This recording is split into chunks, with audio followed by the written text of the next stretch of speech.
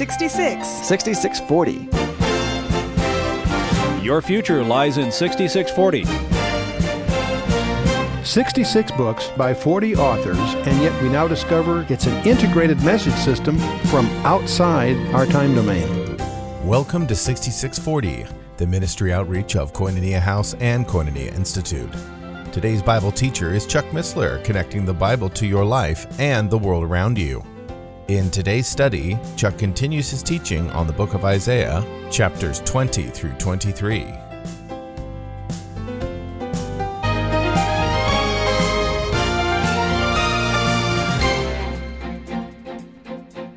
Well, while they're having this party, unknown to them, Ugbaru, the Persian general, had sent one division upriver to dam the Euphrates, divert it into the canal system, which they had controlled by then, lowered the moat, and they went in under the city and took the city without a battle.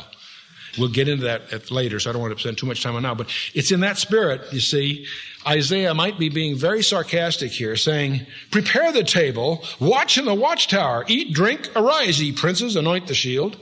In other words, if you put a sarcastic tone to this, it fits what was happening as detailed in Daniel 5. We'll unravel that a little later in Isaiah anyway, so I don't want to double up. We'll just keep moving here.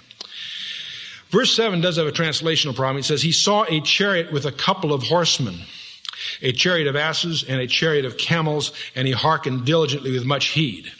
It turns out that's an unfortunate, clumsy handling of some messy Hebrew, and what it really says is simply, there's a troop coming 2 by 2. Double column. And you can't tell that from the English because of the way the Hebrew has been rendered. If you have a good commentary or good notes, it probably will comment on that. Not a big deal, but just as an aside. Now, verse 8, and he cried as a lion, my Lord, I stand continually upon the watchtower in the daytime, and I am set at my post whole nights. And this allusion to the lion, your first thought, gee, that's the lion of the tribe of Judah. Not exactly. The lion here, more appropriately, might be viewed as the lion of Daniel chapter 7. Something else we'll study shortly will be the famous visions of Daniel, Daniel 2 and 7. Basic stuff, should be up to speed on that. But in Daniel 7, God gives Daniel an overview of all Gentile history in the form of a series of beasts that appear to rise out of the sea. And the first one is a lion-like. It's a lion with wings, but it's a lion-like thing. It refers to Babylon. And so the idiom here of that lion, strangely enough, by the Holy Spirit, would link more to the lion of Daniel 5. But what makes that provocative, Daniel wasn't alive yet. So Isaiah's use of idiom ties to Daniel only by the Holy Spirit. Follow me? But we'll move on. My Lord, I stand continually upon the watchtower in the daytime, and I'm set my post the whole nights. And behold, here cometh a chariot of men and a couple of horsemen. And he answered and said, get this, friends, Babylon is fallen, and all the carved images of her gods he hath broken unto the ground. Now see, here Babylon is named. I've inferred that from verse 1 by looking ahead, but the whole thing does refer to Babylon. But lest there be any doubt that we're allegorizing or something, verse 9 nails it, Babylon. But the thing that's interesting, if you're a student of Jeremiah and Revelation 18, you remember this strange phrase the angel uses. Babylon is fallen, is fallen. What a strange way to say things. You'll see it here, you see it in Jeremiah, you see it in Isaiah 18, Revelation 18. Babylon is fallen, is fallen. Great, but the next phrase, if you're sharp, creates a problem. Babylon is fallen, and all the carved images of her gods he hath broken unto the ground. Let me give you a technicality that's very important to you. When Cyrus the Persian conquered Babylon, he did not destroy her idols. He worshiped at them.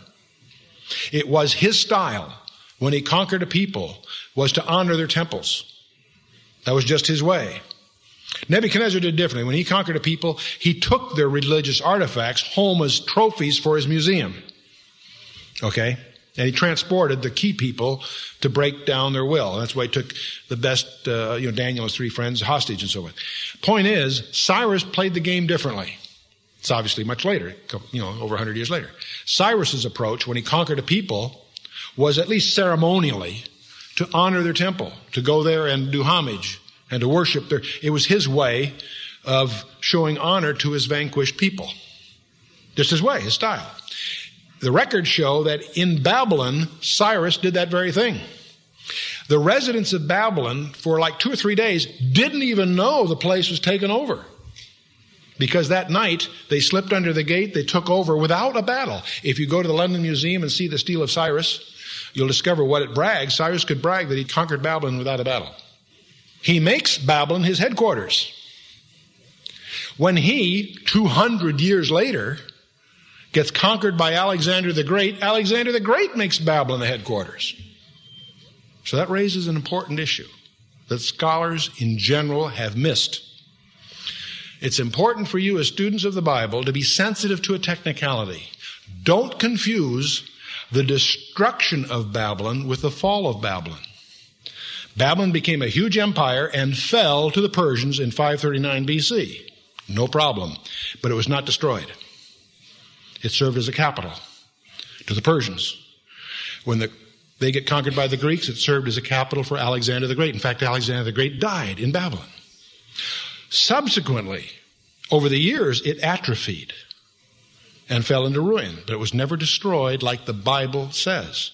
And I've told you this before, but just to refresh your memory, or if you're new, you may want to do this. I want to mention 3 pairs of chapters, 6 chapters. I want you to write these down if you haven't done this.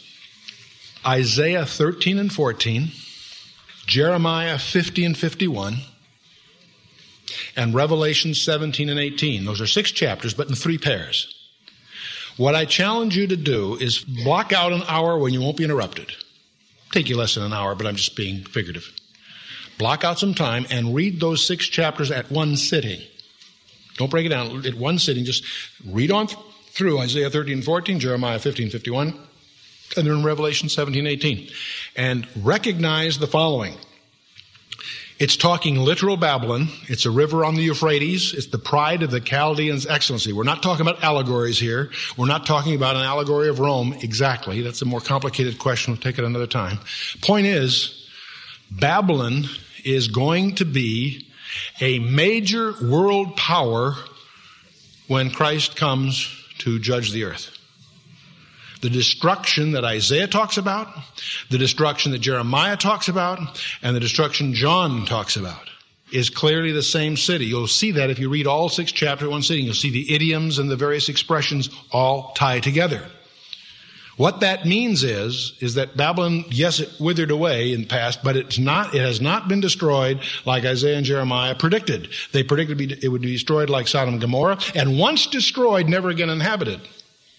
Why am I making a thing of this? Because Saddam Hussein has spent 20 years rebuilding Babylon. And one of the dramatic biblical events of our time is that Babylon is reemerging. The action to watch on CNN is not Baghdad, it's 62 miles to the south. The media won't understand it as a few ceremonial buildings, but they are being rebuilt, have been rebuilt, they're used for special occasions. But according to God's word, Babylon, maybe not under Saddam Hussein, who knows, is going to reemerge as a major world power politically, ecclesiastically, and economically. How can that be? Put 80% of the world's oil reserves in 1,000 miles radius, and you think, well, maybe, Okay, that's a whole other study, but the point is be sensitive to that. And here Isaiah, before Babylon existed as an empire, saying, Babylon is fallen, and all the carved images of her gods he hath broken to the ground. Cyrus did not do that when it fell. So watch on. Verse 10, O my thrashing, and the grain of my floor, that which I have heard of the Lord of hosts, the God of Israel, have I declared unto you. Now on this particular verse, I'm going to take you way out in left field. Those of you that are mystics like I am and watch for subtleties of language may be aware of the fact that the concept of thrashing is also used allegorically or metaphorically or idiomatically of the tribulation. And it's interesting that, O my thrashing and the grain of the floor, which I have heard of the Lord of hosts, the God of Israel, have I declared unto you. Notice it's adjacent to the Babylonian remark in the previous verse, to the extent that you perceive the thrashing floor idiom as being in the tribulation. I call your attention to the book of Ruth in chapter 3. If The kinsman redeemer Boaz is our Goel, a type of Christ. If Naomi is a type of Israel through his redemptive act she gets returned to her land, and if Ruth, the Gentile bride of Boaz, is a type of the church, it's interesting to notice that during the thrashing floor scene, Ruth is where? At the feet of Boaz. Now, if you're pre-trib and into this, that's kind of fun. If you're not into that, don't worry about it and don't make doctrine of it. It's just an observation. Okay, that should keep the letters down. Okay. Verse 11, moving right along. The burden of Duma. Now here again, Isaiah is using this phrase, the burden, or masa, or we use the same expression today. It's heavy, right? That's what burden means. Duma is a play on words. The way it's phrased is dumb, but it's a reversal of letters referring to Edom. But in any case, and we know that from what follows, he says, he calleth to me out of Seir, which is a place in Edom. Watchman, what of the night? Watchman, what of the night? And the watchman said, the morning cometh and also the night. If ye will inquire, return, come. I have no idea what that means. I do not know enough of the structure to know if there's a sarcasm or a hidden ellipse in this. It may be, I don't know. It seems a little strange. It's sort of like the guy said, what's the biggest problem? Ignorance or apathy? The guy says, I don't know and I don't care. Verse 13. The burden upon Arabia. In the forest of Arabia shall ye lodge, O ye traveling companies of Dedanim. Now, the Arabian tribes include Dedan, Tema, and Kedar. We're going to talk about those. Those are Arabian tribes. Kedar shows up in Genesis 25:13. We'll encounter them shortly. The Dedanites are mentioned in Jeremiah 49, for those of you who want to track that down. The Dedanites were chief traders in the Arabian Peninsula. And I won't get into all that. Let's just keep moving on. Verse 14, the inhabitants of the land of Tema brought water to him that was thirsty. They met with their bread him that fled. They fled from the swords and the drawn sword and from the bent bow and from the grievousness of war. For thus hath the Lord said unto me, and by the way, all these are obviously Arabian tribes, but here's an interesting one. Within a year, according to the years of a hireling, and all the glory of Kedar shall fail. And the residue of the number of the archers, the mighty men of the children of Kedar, shall be diminished, for the Lord God of Israel hath spoken it. There's an expression you'll encounter occasionally in Isaiah, which said unto me, like, within a year according to the years of a hireling. And you wonder, what does that mean? What he's saying, in effect, that's an expression meaning as if it were a contract. If you're a hireling under contract, and it says you're going to serve for 36 months, well, number one, you're not going to serve less, right? And you're not going to serve more. Follow me? So it's an idiom that's familiar to Isaiah's readers, meaning it's specifically that long. Like a contract is what he's saying. In our vernacular, we would say it's like a contract period. So he's saying within a year, according to the years of a hireling. In other words, no more, no less, exactly. We could talk a little bit more about Kedar, because we're going to encounter it from time to time. But all the glory of Kedar shall fail. What on earth does that mean? Well, to really peel behind this label, again, you'll be rewarded if you do your homework, although here the homework gets a little heavier, because you got to find out that Kedar was the second son of Ishmael. Okay? And there's a whole bunch of other questions it raises as to what's in Arab, and I won't get into all that right now. But the point is, certainly, as a son of Ishmael was the son of Abraham from Hagar, the Egyptian handmaid of Sarah. Ishmael had 12 sons. The second son was Kedar. Kedar settles in the northeastern corner of the Arabian Peninsula in an area that you and I would generally associate with a place called Kuwait. Kedar is the tribe that Saddam Hussein ascribes his origin to. Kedar is also the tribe which brought you in the 6th century, 7th century, a guy by the name of Muhammad. So, in a sense, it's a way of alluding to Islam. Enough said, let's move on. The glory of Kedar shall fail. The residue of the number of archers, the mighty men of the children of Kedar shall be diminished, for the Lord God of Israel hath spoken it. Okay. Chapter 22, moving right along. The burden of the valley of vision.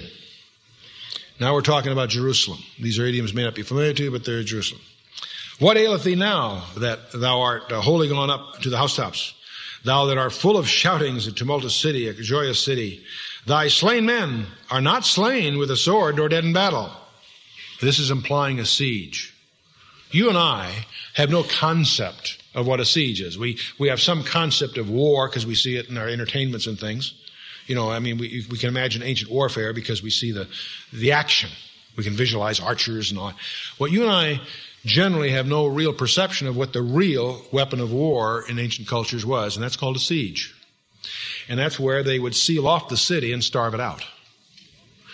When the Roman army, when you woke up one morning and looked out of the wall, you saw the Roman army in camp around you, you knew, if you'd done your homework, that their style was to build a fence and an army around a city and be prepared to sit there for 25 years, if necessary. One of the most interesting things, if you're a student of military history, is to read the Roman campaigns in Europe. Absolutely awesome. What we would call today military engineering. Same thing here. Now, this, of course, is a lot earlier period, but the concept of a siege implied not necessarily mounting the wall and fighting. The concept of a siege was to seal it off and starve it out. Sure, they had reserves. How much? A month? 2 months? Not a problem. No one went in, no one went out. And people would ultimately become cannibals. Stories of the mothers eating their children. If you read Josephus and others of the writers, of the ancient historians, you get a whole different perspective of what the word siege, the terror that would strike in the hearts of people. Anyway, thy slain men are not slain with sword or dead in battle. See, the overtone there is a siege. All thy rulers are fled together. They are bound by the archers. All that are found in thee are bound together, who have fled from afar. Therefore, said I, look away from me. I will weep bitterly. Labor not to comfort me because of the spoiling of the daughter of my people. This corresponds with 2 Kings 18 for those of you that want to parallel Isaiah's prophecies with the historical record. But moving on. For it is a day of trouble and of treading down, of perplexity by the Lord God of hosts in the valley of vision, breaking down the walls and of crying to the mountains. And Elam bore the quiver with the chariots of men and horsemen, and Kir uncovered the shield. And it shall come to pass that the choicest valley shall be full of chariots, and the horsemen shall set themselves in array at the gate. And he stripped the covering of Judah, and thou didst look in that day to the armor of the house of the forest. Ye have seen also the breaches of the city of David, that they are many. Ye gathered together the waters of the lower pool. What Isaiah is talking about here, he's talking to the king, King Hezekiah, in anticipation of this siege. He's not caught by surprise. He knows the Assyrians are coming. He did what you would do as a diligent king. He repaired the walls. There's places there were breaches. They fixed them. He had another problem. The water supply came from the Gihon Spring. The Gihon Spring is near the Kidron Valley. If you remember when we did the briefing with the topo map not so long ago, that the city of David is on a rise, part of the ridge system that we call Mount Moriah. And to the east is Mount of Olives, to the west is Mount Zion. But the development we're talking about in these days was essentially the city of David, okay, in that area, maybe starting to move up the little valley called Taropian Valley, up a little to the west, the Mount Zion. They had a wall around that. The problem is that the source of water was outside the wall. So Hezekiah commissions an interesting venture. He commissions 2 groups of diggers. Some started from the Gihon Spring, and some started from what later becomes the Pool of Siloam. And they start digging. And if you look at a topo map, it's a bizarre pattern. I assume they were following a fault of some kind, because it wasn't direct. It was a 1,750-foot long tunnel. It's about 6-7 feet high and about that wide. And it's typically about 3 feet full of water. And when you visit Israel today, you can get shorts and some sandals and go through Hezekiah's tunnel. You start at the Gihon Spring, and with candles or flashlights, you go through this tunnel. It's kind of fun. And when you end up, you emerge out of the Pool of Siloam, which is inside the wall. So what Hezekiah did, he set up that tunnel, which fed the city with water. They camouflaged the spring itself, and that was his way of preparing. But you see, he says, speaking to the king, Isaiah says, ye have seen also the breaches of the city of David, that they are many. Ye gathered together the waters of the lower pool of Siloam. Ye have numbered the houses of Jerusalem, and the houses ye have broken down to fortify the wall. In other words, they tore down houses to fix the wall, to prepare for the siege. Ye have also made a ditch between the two walls for the water of the old pool, but ye have not looked unto its maker. In other words, you dealt with the pool, but you didn't deal with the maker of the pool. In other words, the God of Israel. See, in other words, you've made a ditch for the two walls of the water of the old pool, but ye have not looked unto its maker, neither had respect unto him that fashioned it long ago. In that day did the Lord God of hosts call to weeping and to mourning and to baldness and to girding with sackcloth. Baldness here means shave the head. It was prohibited to the priests. And behold, joy and gladness, slaying oxen, killing sheep, eating flesh and drinking water. Let us eat and drink, for tomorrow we shall die. Isaiah, of course, is being sarcastic or elliptical here. Interesting. Eat, drink, marry, tomorrow we die. So you thought that was from Paul, 1 Corinthians 15. Wrong. He borrowed it from Isaiah. Okay? Verse 14, it was revealed in mine ears that by the Lord of hosts, surely this iniquity shall not be purged from you till ye die, saith the Lord God of hosts. And for those who want to study, you can look at Isaiah 36 and 37 here. We're going to get into that. That'll deal with this in more of a historical sense. Now we have at the end of this chapter a strange passage. We have a little light on it, but still it'll leave some questions. There's a guy by the name of Shebna that's going to get replaced by a guy by the name of Eliakim. On one hand, Shebna is an egocentric treasurer who's going to be replaced by Eliakim, so there's a local, immediate understanding of this passage. The trouble is, as you study the passage more closely, it raises some questions which have some difficult answers. So let's move on and take a look at it. Verse 15, Thus saith the Lord God of hosts, Go, get thee unto this treasurer. And the way this treasurer is mentioned, it implies criticism.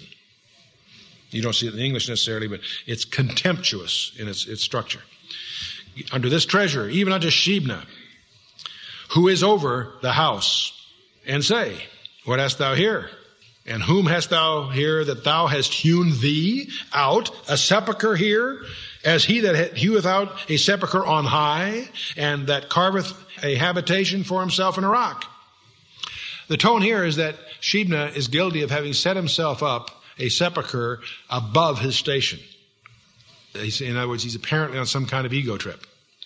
And he's going to get his due here. Verse 17, Behold, the Lord will carry thee away with a mighty captivity and will surely cover thee. In other words, the Lord's going to take care of you, guy. You don't need a sepulcher here. You're going in captivity, in effect. He will surely violently turn and toss thee like a ball into a large country. There thou shalt die, and there the chariots of thy glory shall be the shame of the Lord's house. And I will drive thee from thy station and from thy state shall he pull thee down. Okay, so Shebna is getting his, but let's go on. Verse 20, And it shall come to pass in that day that I will call my servant Eliakim, son of Hilkiah. And I will clothe him with thy robe, strengthen him with thy girdle, and will commit thy government into his hand, and he shall be a father to the inhabitants of Jerusalem and to the house of Judah. So far, so good. We don't have any problem with that so far. Okay, Shebna blew it. He's out. This other guy apparently is going to be in. No problem so far until we get to verse 22. And the key of the house of David will I lay on his shoulder, and he shall open and none shall shut. And he shall shut and none shall open. What's that mean? The reason that may strike familiar to you, if you're a student of the book of Revelation, chapter 3, verse 7, you'll recognize that verse as it stands appears in the letter dictated by Jesus Christ. How many epistles in the New Testament? Most people say 21. 14 plus 7. But we always overlook 7. 7 that Jesus Christ wrote. Paul wrote 14 if you count Hebrews. There's 7 so-called general epistles, right?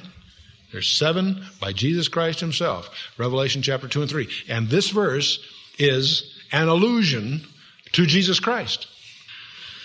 So you can link that to Revelation chapter 3 verse 7. I'll point out here only this much to let you notice that there's integrity of design. These allusions by Isaiah are not incidental, are very key to your understanding the 7 letters, 7 churches in this particular example. Now, the next few verses also are prophetic with an idiom that may be foreign to your ears. We have all kinds of idioms that speak of the Messiah. And there's, wonderful counselor, all these labels. There's one. Have you ever heard Jesus referred to as a male? I don't talk about the nails of the cross, something else here, sort of. And yet there's a very strange passage here. Verse 23.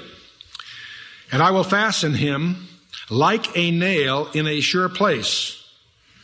And by the way, the word nail is also can mean peg. In Zechariah 10:4 and Ezra 9:8, the word can mean prince.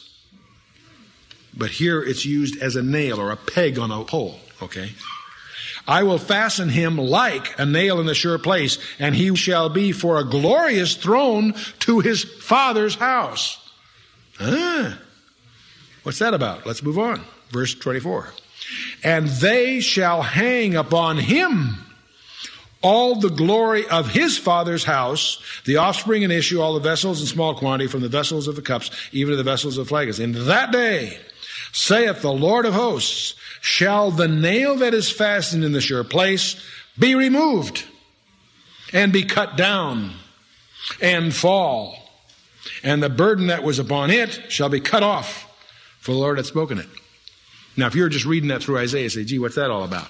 And yet if you pause a little bit, and you're willing to recognize a rather strange idiom being used, it's a hint, a veiled hint of whom? Jesus Christ.